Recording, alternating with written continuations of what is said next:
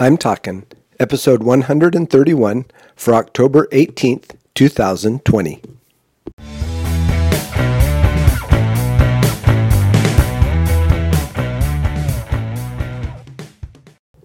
This is Joel from the I'm Talking Microcast, where I share my thoughts on a topic that has piqued my interest this past week. This week, we're talking query. The word query may just be the geeky word that replaces the word question in my world. I guess I think of query because I'm a computer nerd. I've done some significant database work, and I just think of querying for information in my past lives and in the computer world that I've lived in.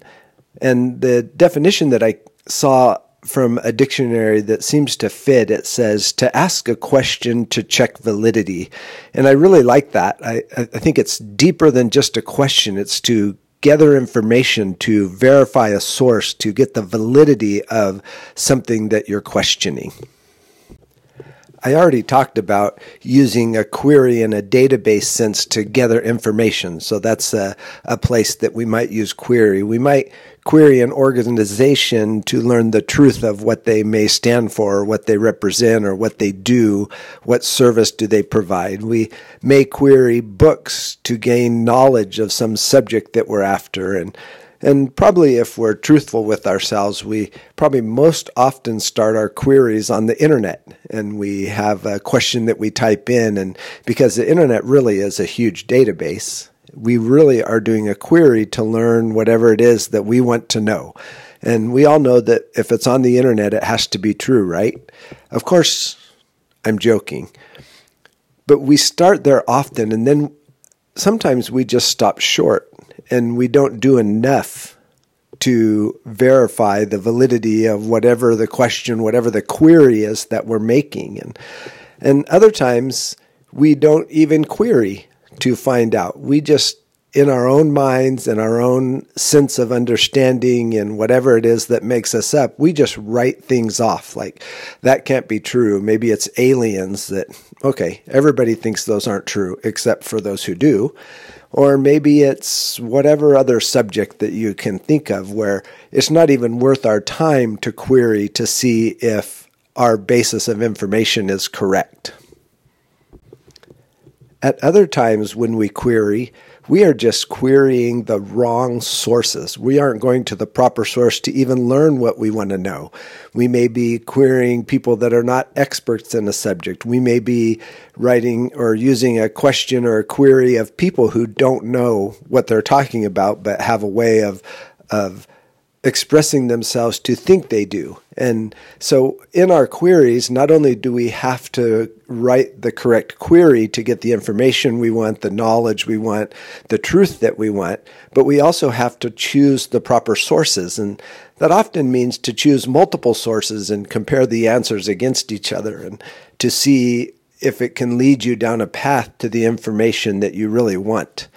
And so I got to thinking about who God is and how do people determine who God is and what queries are they willing to ask to find out who God is. As I've already mentioned, oftentimes people who are seeking God are querying the wrong resources, the wrong sources of information.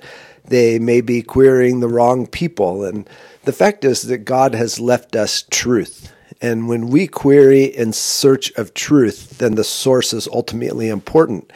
And the true source, the full source of God's truth is His Word, the Bible. And we have that available, and we have it in written form where we can look at it with our own eyes, we can thumb through it, we can read verses. We have digital forms that we can do word searches. We have commentaries, we have concordances, lots of information around it.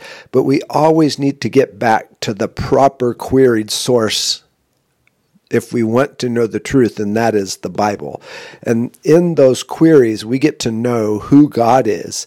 We get to know what God does. We get to know God's character, and we learn from our proper queries that He alone has the power to save.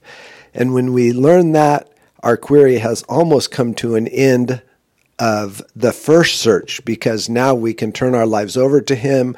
We know he has the power to save. And then our queries from that point on become, how do we learn even more about who God is and what he wants us to do? So what happens is, in our lifetime, queries never stop. Once we stop making queries, once we stop wanting to know truth, once we stop wanting to gather information and to learn, we might as well be a vegetable and sit on a shelf somewhere. But that is not how God made us. And the joy of learning who God is, what he stands for, and what he wants for us in an abundant life makes our life worth living. Until next week, this is Joel from the I'm Talking Microcast.